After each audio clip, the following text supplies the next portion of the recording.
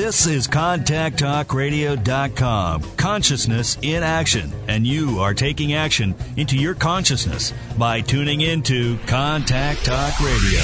And on TuneIn.com, Hing.fm, and UpSnap Mobile. Contact Talk Radio. Welcome to Seek Reality Radio with Roberta Grimes. Joyous conversations about what the afterlife evidence and modern science combine to tell us is true about your reality. You have nothing to fear. You are eternal and you are perfectly loved. Knowing the truth changes everything. Now, here is Roberta.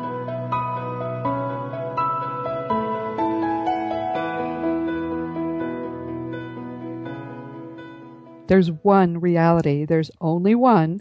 Mainstream science and mainstream religions can help us get a little bit closer to understanding the one reality in which we live, but neither of them really gets the whole picture. Our one reality encompasses not just this material universe, but also the very much greater levels of reality where our dead loved ones reside. For all we know, there's a lot more, but that's what we're focusing on now, just where we live now and where they live. So perhaps it's not surprising that our best witnesses as to what's actually going on are the dead. The dead have been giving us abundant and consistent information for nearly 200 years. And now finally, at the start of the 21st century, we're finally able to put what they're telling us together with quantum physics and consciousness research and begin to understand our one reality and use what we're learning to wonderfully transform our lives. The core fact of your life and mine is you are an eternal being. You are eternal. You never began and you never will end. And really knowing that changes everything. My name is Roberta Grimes. You're listening to Seek Reality on the Contact Talk Radio Network. And every week at this time, we'll be spending an hour together working to better understand the one glorious reality in which we live. Today, we don't have a guest, so it's just you and me. We're going to be finishing what we began on our July 6th program when we talked about the death process. We ran out of time. There's a lot to say about death. So we're going to sort of tell the rest of the story today. We're going to talk about what comes after death. This, for a long time, was the great unknown. This is an area where a lot of fear resides, and there should be no fear. What I'm going to tell you today is not my speculation. I've spent my life reading communications from the dead, the people who are there, the people who know. Now, the best communications actually came over between the late 19th and the middle of the 20th centuries. They're old. Most people don't even know about them. And yet the people who were doing the research then thought they were doing cutting-edge science, so they asked some very good questions. And if you read enough of them, you understand a few things. Number one, they're all consistent. They're consistent. It's impossible for them not to be real if hundreds and hundreds of them are all telling essentially the same story. In my book, The Fun of Dying, I say reading them begins to be like reading a couple of 100 years worth of communications letters from people who had been to Fiji. They've all had different experiences and they were there over a long period of time, but you begin to realize they were all in the same place. And the same thing is true when we read communications from the dead. So what I'm telling you is true. It's fact. And it's validated, in fact, by a witness 2,000 years ago who said he knew what he was talking about and basically said things about God, reality, death, and the afterlife that we couldn't confirm for 2,000 years. And that, of course, is Jesus. He said all this in the Gospels. And that was the reason I wrote The Fun of Dying. I said, whoa, yeah, I'm sure it's true because all the dead are telling us all this stuff, but there's a witness that we've got consistent custody of his words for 2,000 years. We know they were changed a little, but not a lot. And there's no better validation than that. I don't care if his name was Joe Smith. He said things that turn out to be true. I believe both Jesus and the afterlife evidence are real. So let's talk about it. As we know, all the afterlife levels exist exactly where we are. In fact, there's really no such thing as space, objectively, and there's no such thing as distance. So, in fact, your mind is like a TV set. Right now, it's tuned to the reality, this level of reality channel, and to that particular body, in fact, on this level of reality. That's why you think you're on a material level. That's the only reason. Your mind is tuned to this level. It's just as if it were on a TV channel. When you die, it's just as if your mind tunes to a slightly higher vibratory level, and you pick up a whole new solid reality. It's different. The material aspects of the afterlife are different than here, and they tell us in what ways they're different, but they also tell us that's what's real. This is the illusion. So that kind of makes your eyes cross when you think about it. So with that sort of background, let's plunge into what actually happens when we die. Now, the first thing that happens is you've got to get your body to the point where it can't support life any longer. Usually that's an illness or it's just being very old. Sometimes, though, it's an accident. Whatever it is that causes your body to no longer be viable, your mind begins to prepare to leave it.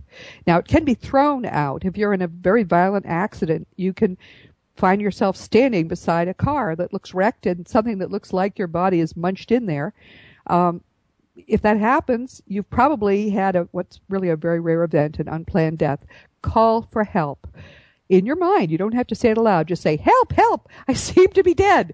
And immediately, you will have people around you taking care of you. They often it's a very advanced being or two. They'll look like angels to you. They'll be glowing and tall and thin, and they'll apologize. We're so sorry you end up out of your body unexpectedly, and we weren't here to greet you. Believe it or not, that's what people actually say. They had these people apologizing to them. But for most of us, what's going to happen is that our bodies will start to lose their ability to hold on to our mind, and our mind will start to tune to a little bit higher level of vibration. As that happens, we'll be able to perceive dead loved ones. This having deathbed visitors come to take us away apparently is universal in a death that's planned. And almost all our deaths were planned. Before we were born, we planned 2 or 3 exit points. We chose to take one, and here we are at this juncture. They seem to appear in the upper corners of the room.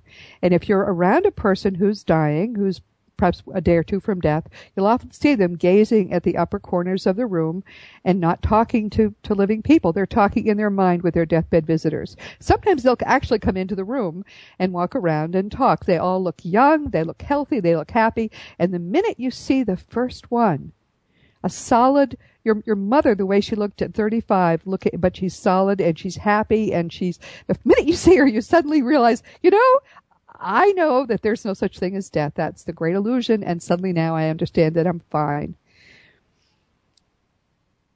Sometimes these visits start even a week or 2 ahead. Often they start in just the hours before death. It's said that within a few hours before he died, Steve Jobs was talking to his family or communicating with them, and suddenly his eyes lifted and looked beyond them, and he said, "Oh, wow. Oh, wow. Oh, wow."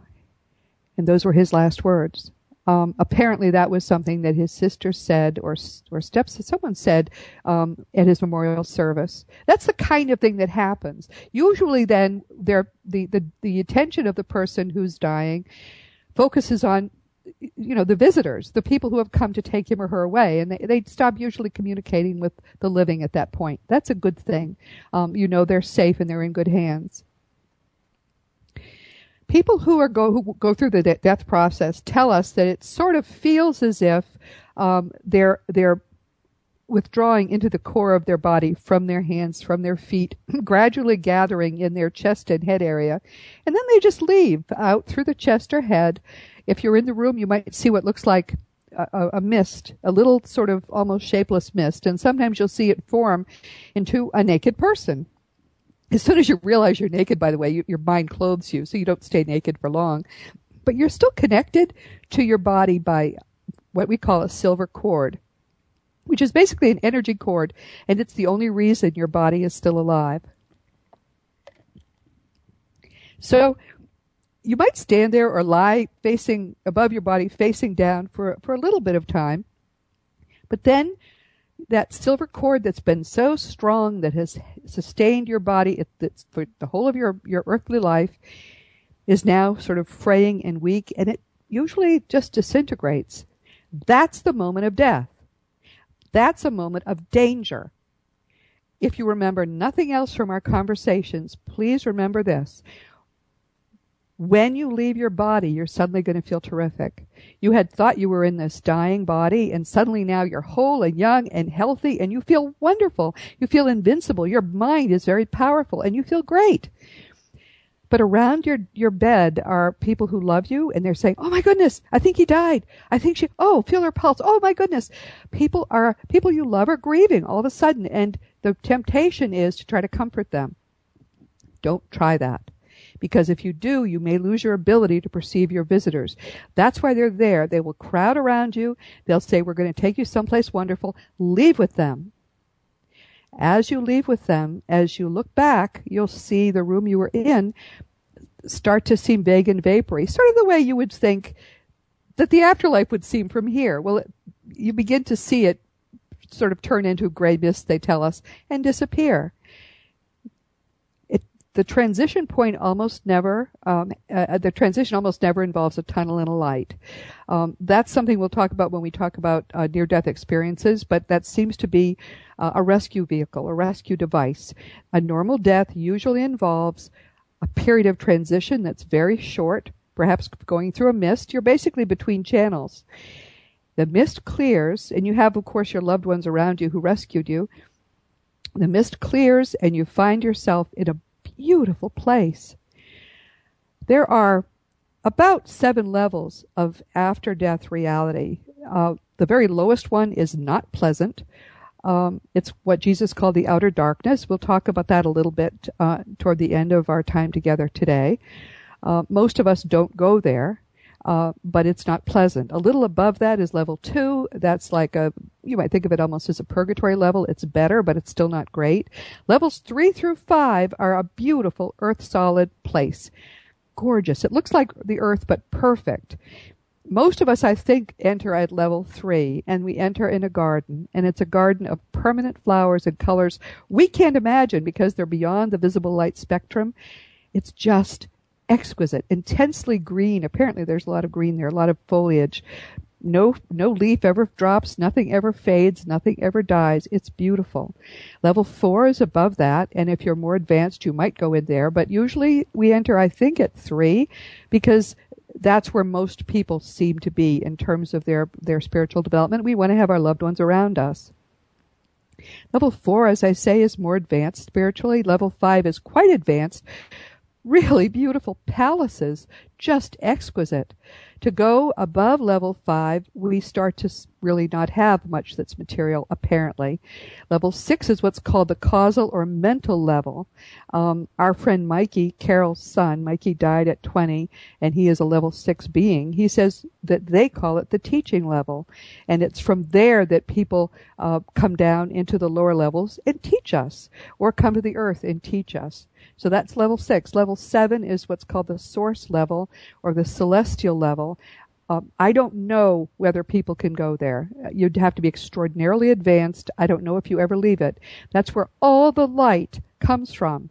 The light that I saw when I had an experience of light when I was 8 years old, the light they see at the end of the tunnel, this extremely beautiful diffuse white light that fills the afterlife levels, it all comes from the source level. Maybe that's God. I don't know. But that's how the afterlife is configured. And they're all in the same place.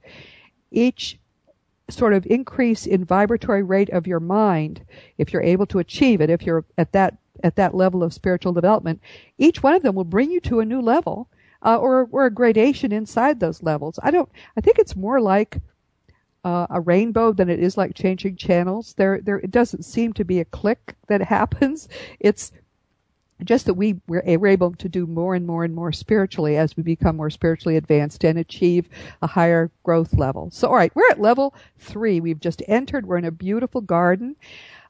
We can do a variety of things. We're going to have 2 experiences pretty quickly, but what happens to us immediately is very, very much determined by who we are and what we want to do. We might just want to spend time with our loved ones. They might take us to a house they've built for us.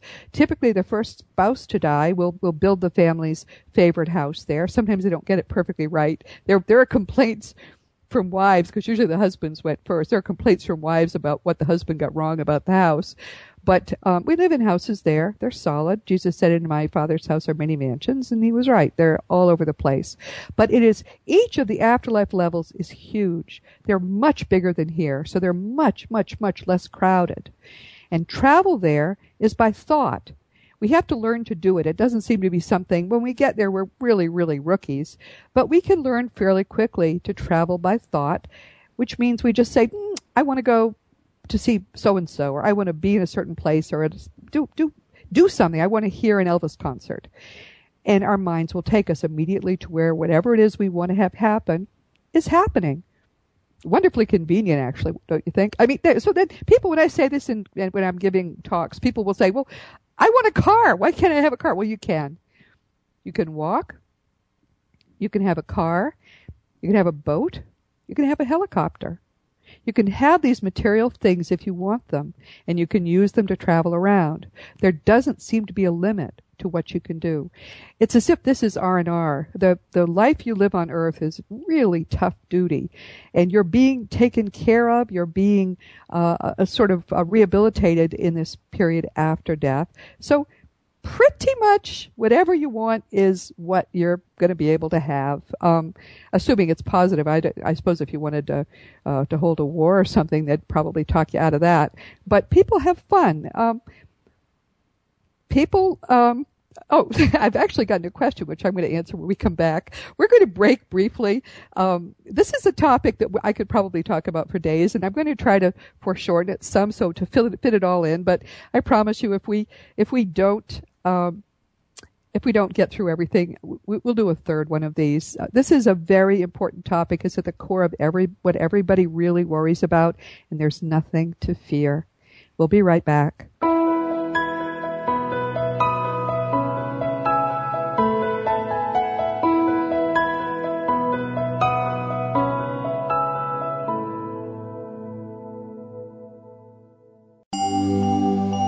When she was 8, Roberta Grimes had an amazing experience of light. She spent the next 50 years researching the afterlife to try and understand what had happened to her. And the result is her book, The Fun of Dying. Find out what really happens next. Roberta's book is cliff notes to 200 years of abundant and consistent afterlife evidence. It will show you why extinction is impossible for you, explain how you can enjoy the death process, and describe for you in wonderful detail the glorious heaven that awaits us all. Available on Amazon in Kindle and in print, The Fun of Dying will start you on a thrilling and life-affirming voyage as you learn the glorious truth about who you really are. If you'd like to talk about some of the things that are discussed on Seek Reality Radio, come and join the welcoming community at AfterlifeForums.com. Roberta and Andrew manage Afterlife Forums in an atmosphere of love and acceptance. If you are very ill, if you have lost a loved one, or if you just wonder about these topics, come and join the fun at AfterlifeForums.com.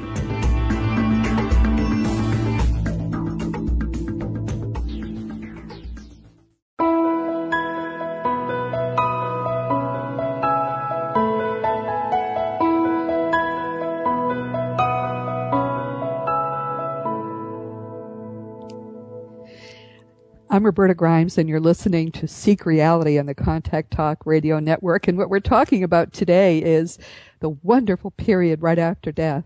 It's the most fun. That's why my book is called The Fun of Dying. The most fun you could possibly imagine is and all good news, and it's all wonderful. And my wonderful technician asked me by Skype, what if you had more than one spouse? What would happen then? And that's a really good question. My mother-in-law asked it of me shortly before she died at the age of 94.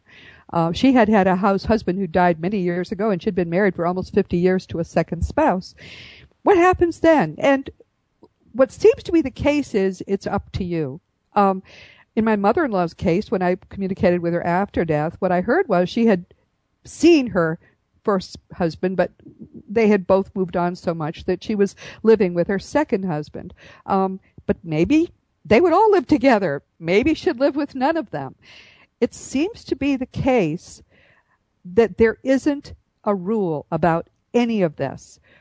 Many people will live for a time with the family that they're comfortable with. Many of them will not want to do that. They'll want a fresh start. They'll have other people they want to be with, and there are no shoulds. There's nothing. The people that you supposedly are dissing aren't going to mind, because what's important there is the freedom of your mind. You're getting better from what's been a tough thing, which is living in what you will come to realize is a horrendously difficult situation, and that's this earth life. This is tough school. This is like reform school. We're learning to love. We're learning to forgive under the hardest possible circumstances. So after you die, school is out, and it's time to play. First, we have two experiences, though. We all seem to have these experiences. They're universal. We have a party, and we go through judgment. Sometimes I talk about the party first, and sometimes I talk about the judgment, but let's get the judgment out of the way. Yeah, there's a judgment day. It comes for each of us. It's called a life review. What seems to and it can happen in a room in your house. It can happen. It happens wherever they think you're going to be best able to go through it, because it's not easy. What happens is you will get to experience, almost as a hologram, every event of the life just past. And you'll experience it not just from your perspective. You'll experience it from the perspective of every person you have ever affected, for good or ill. Everybody. There is no objective time there, so I would imagine reliving your life from everybody's perspective is going to take some time. But people don't notice that it takes time. They just notice how painful it is. It's painful because what they say is the big things, the time they robbed the bank, the time they hit their child, those things they're prepared for. They're kind of steeled against those things. And so they're not as bad to go through, again, from the other person's perspective as you'd think. But the part that's really painful is seeing how many times you hurt someone's feelings, or how many times you passed up the chance to say or do some little kind thing. That's tough. And you need help to get through it. Your guides are there. People you love who can help you sometimes are there. And they're not there to judge you. They're there to basically say to you, okay, well, you learned from that. Or, yeah, that was unfortunate. Sorry you have to experience that again. But as you go through it, and at the end, you're asked to forgive everyone. Everyone who ever affected you. Everyone who ever hurt you, that awful first husbands, your mother-in-law, everybody, you're asked to forgive them. The guard in the camp at Auschwitz who killed you and your family. You're asked to forgive them all. And I have never, in decades of reading all this afterlife evidence, seen the slightest bit of evidence that we don't always forgive. We always forgive. We forgive easily. We forgive immediately. And so if that's going to happen, you may as well forgive now. You're going to forgive then. I don't care who cheated you. I don't care how lousy people were to you. You're going to forgive them after you die. So you may as well do it now and give yourself the peace of having forgiven them and not thinking anymore about who has wronged you. That's the easy part. The hard part is then they say, okay, now you've got to forgive yourself. That's going to be the hardest thing you've ever done, or so they tell us. But you have to do it. I've come to see life on earth as preparation for that moment when you've got that hardest duty of all. You've got to forgive yourself for having fallen so short of what you would have wanted to do with your life. I don't mean achievements. I mean learning to love, learning to forgive, learning to care. You've got to forgive yourself then. So A, of course, learn to forgive yourself now, but B, learn to forgive everybody else, because then it'll be a little easier for you to go easy on yourself. And no self-justification seems to be possible then. I mean, you and I know why we did these nasty little secret things, but apparently that doesn't work once we're dead. Here's why you have to forgive yourself then. If you don't forgive yourself, your vibratory rate starts to lower. You entered at level 3, and you're probably maybe even a level 4 being. You're an advanced spiritual being, but if you don't forgive yourself, what seems to happen is your spiritual vibratory rate starts to lower. Maybe you aren't comfortable anymore at level 3. People tell us to try to be in a higher spiritual level than the one to which you are suited by your spiritual development. To try to do that is almost like trying to breathe when you can't breathe. It becomes, the air is somehow at war with you there. And we, by the way, our bodies are nourished there by breathing. So you do breathe there. But you're no longer able to breathe at level 3. You could, only can maybe be comfortable at level 2. Well, that's a much less pleasant place. Forgive yourself then, for heaven's sake, because if you don't, the next stop is the bottom floor. Which Jesus called the outer darkness. It's cold, it's dark, it's smelly, and as he said, it's full of wailing and gnashing of teeth. That's hell. I have never seen any instance of anybody, no matter what they did, ever being judged by God. And Jesus says that, by the way. Jesus says God doesn't judge us. He's entrusted all judgment to the Son, just so that they may honor the Son just as they honor the Father. A little bit later, he says, as for me, I judge no one. He was a little tricky about that, and he had to be that way because he was trying to stay alive long enough to tell us these truths before they killed him, which they eventually did. Because it was punishable by death when Jesus walked the earth to talk against the prevailing religion. So he had to be sneaky. That's why he taught in parables. That's why he did these other things. But you are your judge. You're your executioner. God doesn't judge you. Jesus doesn't judge you. There's no panel that judges you. There's often a panel, by the way, around, especially if you're a more advanced being. There's often a panel of elders there, but they're there purely to help you and get you through it. And I have to tell you, just parenthetically, when I first understood all this, boy, did I clean up my act. Whoa. I think to really understand the different field you're playing on than you ever imagined, they're playing on an eternal field, and you're going to judge yourself, it really does make you put your act together in a different way. But if you end up on the afterlife, the lowest afterlife level, which is the outer darkness level, you can't get out of there apparently on your own. You're miserable. You're basically punishing yourself. You're surrounded by demons, and you're a demon. You look like one. You act like one. Everybody is ugly. It's cold. It's dark. It's smelly. It's disgusting. They're beating up on each other, but of course they can't kill or even wound each other because they have no physical bodies. It's horrible. One of the things you do when you first arrive there, sometimes people will decide to help do rescue work. And one of the things they'll sometimes do is go with advanced beings into the lower levels, because people who have just been on Earth, especially for some reason, females, but I think men as well, they'll often be easier for the people in the lowest level to perceive, and they can often talk to them. But you can be there for a very long time, and the torments are horrendous. There's one story I read somewhere, and I'll tell it to you when I say it in the Fun of Dying. I've only seen it once. Almost everything I tell you I've seen more than once. But this is such a perfect example of what it's like there that I'll tell this story to you. One of the rumors is that Hitler didn't condemn himself to the bottom level, but many of the guards at the concentration camps did, and they have put themselves into horrendous torments. Someone described a box into which one of these guards had locked himself, and nobody knows why, but he was screaming and screaming from inside this box. And all around him, day and night, are his rescuers, pleading with him. Everybody's forgiven you. You've got to forgive yourself. You're loved. You're cared about. Let us take care of you. They're pleading with him to forgive himself. Okay, a bonus point if you know who those rescuers are. That's right. The people he killed, the people he tortured, the people he victimized when he was a guard are the ones who are trying to save him from himself.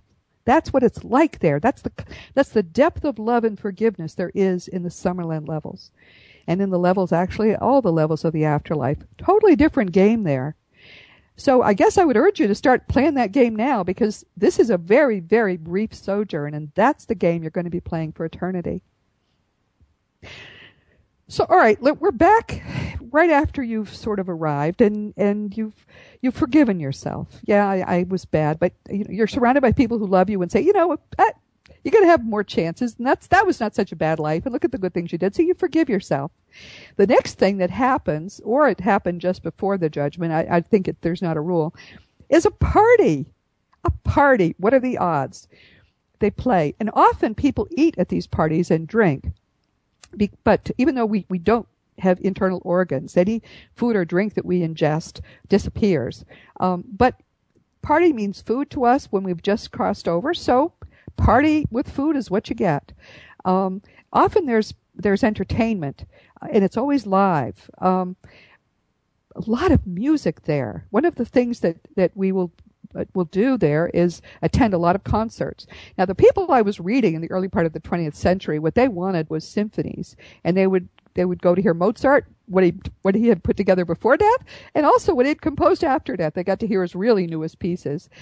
They tell us our ears are much better there. Our eyesight is extraordinary there, and it's panoramic. We can see all around our heads, not just out the front. But the music is so beautiful that it actually forms colored shapes above the orchestra once the orchestra gets playing. But this is your party. You want a chamber concert, so you'll have chamber musicians playing. People will come. Oh, but maybe not. Maybe you'd rather have Elvis. Well, one of the biggest performers apparently in the afterlife levels is Elvis. Bless his heart.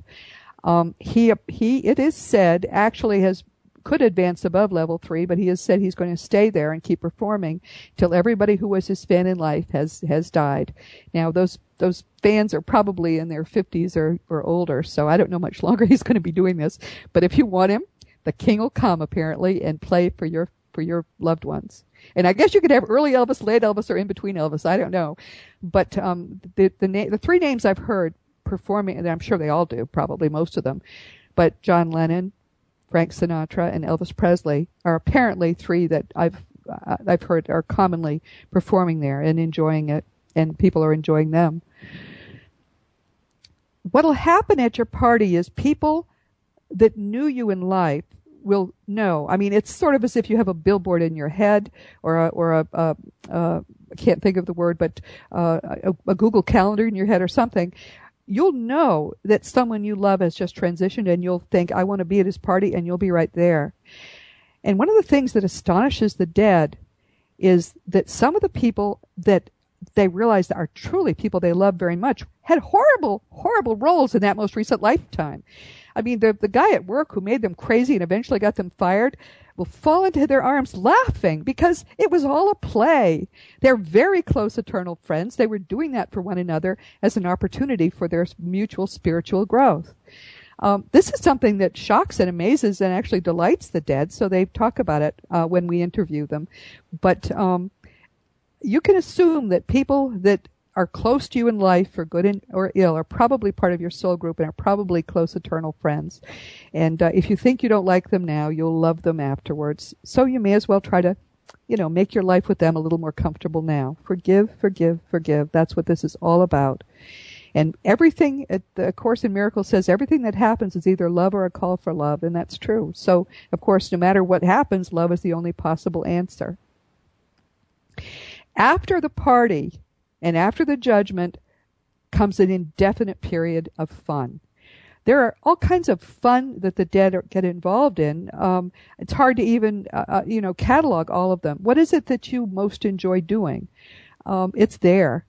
At the turn of the previous century, people were doing a lot of needlework. They were learning to play instruments. Mozart was teaching piano. I mean, our minds are so much better when we're there that we can learn a musical instrument quite easily, for example. In fact, young prodigies are probably people who learned there and some I remembered and learned easily here.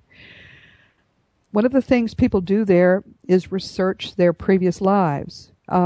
Yes, there's reincarnation, but no, it's not the way we think it is, because there's no such thing as time, objectively. So they tell us not to think of it as linear. Reincarnation is going on simultaneously. Our lives are all simultaneous, the past ones and the future ones.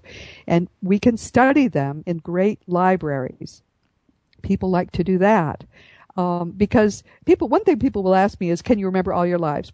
When we ask the dead that question, they say if you've had one or two really important lives in terms of your own spiritual growth, you'll remember those. The others you'll remember once you research them. It'll be like, oh yeah, I remember that. Some people really are into that. Some people are into doing all kinds of other study, and whatever you want to study is available for you.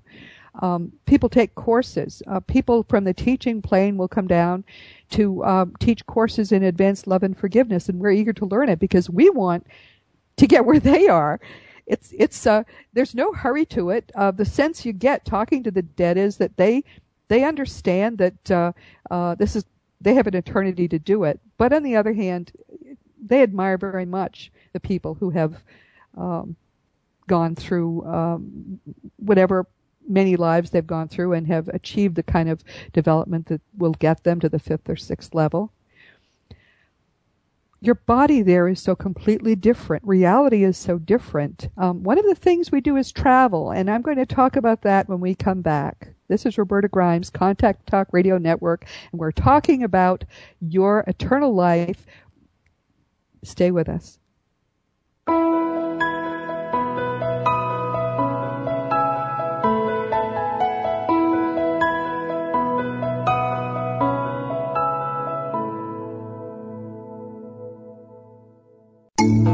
If you'd like to talk about some of the things that are discussed on Seek Reality Radio, come and join the welcoming community at AfterlifeForums.com. Roberta and Andrew manage Afterlife Forums in an atmosphere of love and acceptance. If you are very ill, if you have lost a loved one, or if you just wonder about these topics, come and join the fun at AfterlifeForums.com.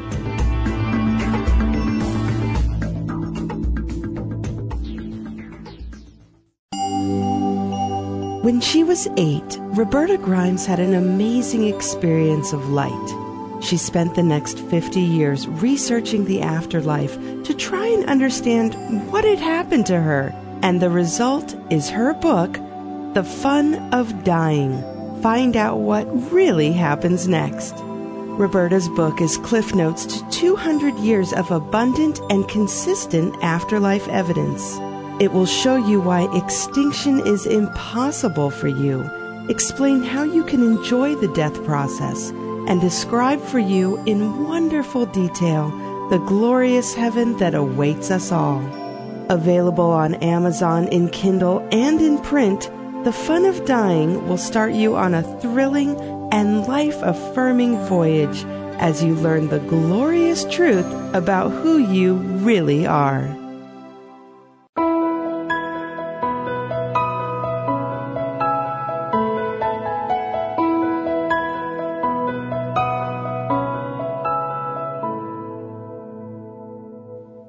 I'm Roberta Grimes. You're listening to Seek Reality on the Contact Talk Radio Network. And a core of your reality is the fact that you're going to die out of this lifetime. The death rate is 100%. So if that's the case, it's kind of important, don't you think, for us to know where we're going next? And the fact is, we can know that. It's not something we need to worry about believing about, or, we don't have to play the religious lottery. Is Catholic going to work? Protestant? Do I need to be something else altogether? We don't have to play those games because we have nearly 200 years of abundant and consistent afterlife communications from people who know because they're there. And they want to make us know not only that they're okay, they want to let their relatives and friends know that they're okay, but golly, they want to ease our minds. I think that we weren't supposed to know all of this at one point, but I think that an effort is being made now to open our minds so that we do know it. And we can talk, when we talk more about what reality is, we can talk about why it is that we weren't supposed to know now, but we are supposed to know. We weren't supposed to know before, but we are supposed to know now. We could talk about that. But the reality is, this seems to be the time when we're supposed to get this information out to the world. One of the things that people ask me about, now I'll talk about travel in a minute, one of the things people ask me about is, what about our pets? Interestingly, every animal, all animals have soul groups. Wild animals do, farm animals do. Of similar kinds of animals. It's a different kind of spirituality, a different kind of spirit than you and I are. But if a human being has loved an animal, that animal develops an independent existence and is waiting for you in the Summerland. Every animal you've ever loved is waiting for you there. Isn't that, I mean, sort of, when you realize that, it's sort of like, oh my goodness, we get all this stuff, and that too? Isn't that wonderful? Sometimes it's a nuisance, because if you've had a lot of dogs and cats, people who love you sometimes complain to us that they can't get to you because you've got to first pat all those animals. They're all young, they're all healthy, they don't eat, they don't eliminate, you don't have to take them for a walk, and they communicate with you in ways that make you realize that they're much more aware than your dog or cat seems to be here. I have a beloved horse. I owned him his entire life, and he died a couple of years ago, and I've already had a communication dream from him. I know he's waiting for me. I will ride again. I won't ride till I ride him. But that's the joy. Those are all the kinds of joys that are ahead of us. There don't seem to be insects there other than dragonflies and butterflies. There don't seem to be non-pet animals other than perhaps birds. They talk about birds, maybe other small animals too, although mainly birds. Our eyesight is so good. Not only is it panoramic, but we can see one fellow in the early part of the 20th century talking to his family, and he had been almost blind at death. And he said to his family, I'll tell you what I can see. Where I am standing right now, I can see about, looks like 50 miles away, there's a mountain. In the foothills of that mountain are green trees all over the foothills. I can see each individual leaf on each of those trees. He was so proud of that. But others tell us, my goodness, your eyesight there is so much better. It's called mind sight. And people who are alive but in bodies whose eyes don't work also have mind sight even now. If they have near-death experiences, some of them talk about seeing for the first time and how astonishing that is to them, what sight is. But everybody has sight in the afterlife. Everybody has a healthy body. Everybody is healthy in the afterlife. People who are convinced that they're not healthy, they're worried, they still think they're crippled in some way. Believe it or not, they get surgery when they cross over. They're put through what it looks like surgery to them, so that they can be convinced by what look like doctors that their arm does work, and yes, we sewed on your leg, now it's fine. Whatever they have to do to convince you that you're whole and healthy, they'll do, because the body you have there is created by your mind. And that being the case, if you are convinced you're crippled in some way, you're going to create a crippled body. You don't have to have that crippled body. They'll help you understand that you're whole and you're healthy, which is, again, just love. Nothing but love and support and kindness to us there. It's just, even in the lowest level, all the torments are yours. You torment yourself. There is nobody tormenting you that comes from God or is related to God. Is nothing but perfect love. God, the people who are closest to God, who have achieved that level, are loved beyond anything you can possibly imagine, and that love is all aimed at you when you first arrive. And actually, I guess forever after. But you can be in this period for as long as you like. And one thing that a lot of people like to do is travel. It's travel is by mind, it's instantaneous, and you can do what amounts to time travel. I used to think they time traveled on Earth, but I came to understand after a time that because there is no time there, all the realities that people have lived in during historical time on Earth still exist there. So when you, for example, go to ancient Egypt, you're not going to an earthly ancient Egypt. You're going to the Summerland of the ancient Egyptians and helping them build a pyramid. You're not going to, and this is a common destination. A lot of people like to go and visit the Plains Indians, surrounded by millions of buffalo, teepees, all of that. Wonderfully spiritual people. In fact, so spiritual that apparently they are entrusted with trying to help people who have been very, very damaged on Earth in other periods. They're brought to the Plains Indian Summerland to be nursed back spiritually to health. But we travel to all these places. We can travel to the Summerlands of other planets. We can, and very different in some cases planets than ours. People who like to travel love the experiences that they can have. Going to the end of the universe, you can be there in a thought. It's instant. You can talk to anybody you like there. All of our communication is telepathic, but that doesn't mean people are reading your minds. There's a process apparently that we learn which packages a thought and throws it to a person's mind. It's as if we spoke to him, He hears us in his language. We hear him in our language. So you want to talk to someone who talked to an ancient Egyptian about what his life was like here? You could do it. I mean, you could have any of these experiences if you choose them. But there's no rule. There's no judgment about what you're wanting to do something else. If you just want to lie around, you can do that too. Since there is no time, there's no deadline for doing anything in the Summerland levels. What people usually find is they go through a period, or so they tell us, they go through a period of just R&R, playtime, being thrilled with how possible everything is, being with people again that they thought they'd never see again, joy, happiness, going to all those Elvis and Frank Sinatra concerts, just having fun. But after a bit, they start to think, it might be nice to be able to wear the cape. By the way, people who come from the 6th level, at least this was true 100 years ago, often wear what the spirit clothes they wear are more elaborate. People can see physically and can know that they're a more advanced being. The body we have there is just like our body. The material aspects of it, but it's created by our mind. We usually choose to look about the way we looked in this lifetime when we were maybe 30 years old. But if we want to look older so that people will recognize us more easily, or if we want to appear to people on Earth, which is sometimes possible, we can look older if we like. It's however we choose to have our body look. It's made of a different fabric, a different material than our present bodies, of course. I think of it almost as colored alabaster. It isn't transparent, but it's somewhat translucent. People tell us it doesn't bother them. It seems to have the ability to transmit energy through the body without blood vessels and nerves. It's what we have here is basically an imperfect replica of the body that we have there. What happens to children? That's something else that's important, I think, to talk about. If there's any royalty in the afterlife evidence, it's people who die as children. Very often, by the way, people who die when they're teenagers or younger are extremely advanced beings, and they planned that death as a gift to their families, believe it or not, as a growth opportunity. When these people die, they go to special homes, special villages, and they're loved and they're cared for so perfectly. They usually grow up in just a few years. They develop an adult body and they grow up. But they do grow up there. Miscarried infants grow up there. Aborted fetuses grow up there.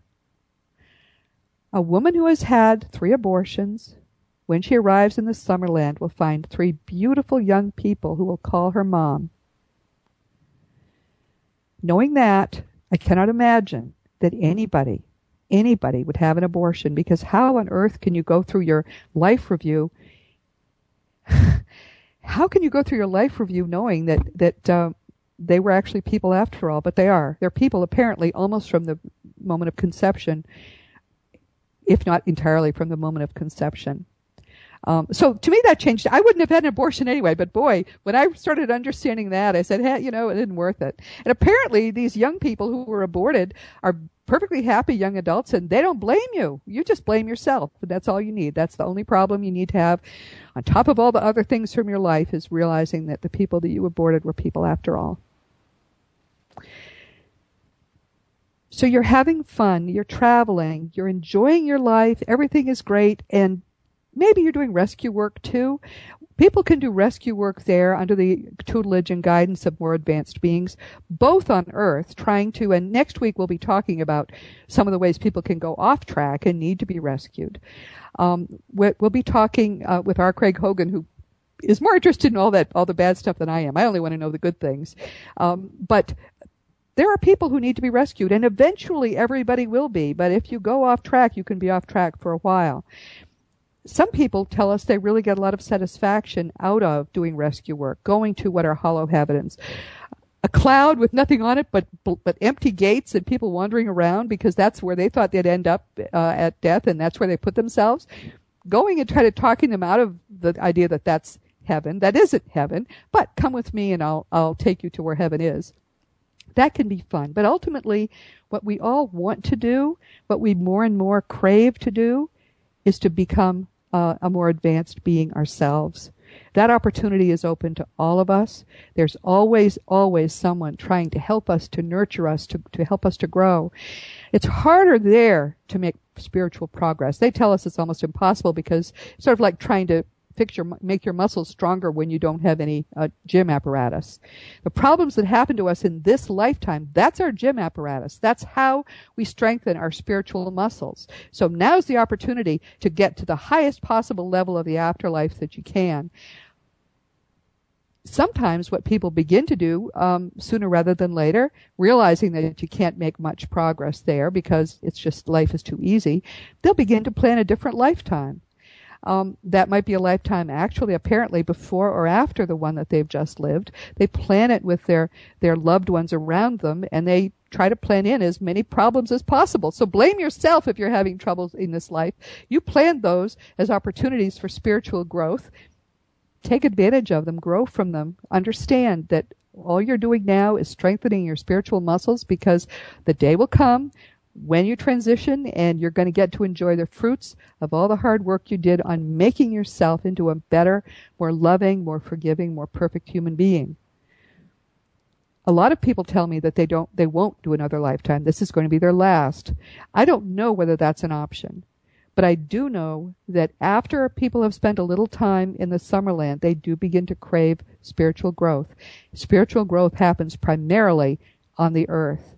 And so sooner or later, whether they like it or not, they swallow hard. They say, okay, I'm going to plan a tough life, because if I have a really tough life and learn a lot in that one, maybe that can be my last one. That seems to be what's going on. But you've got to think always on this much larger plane, this larger reality, because it's in that reality that you live. Right now, you're living in the same reality you'll always inhabit eternally.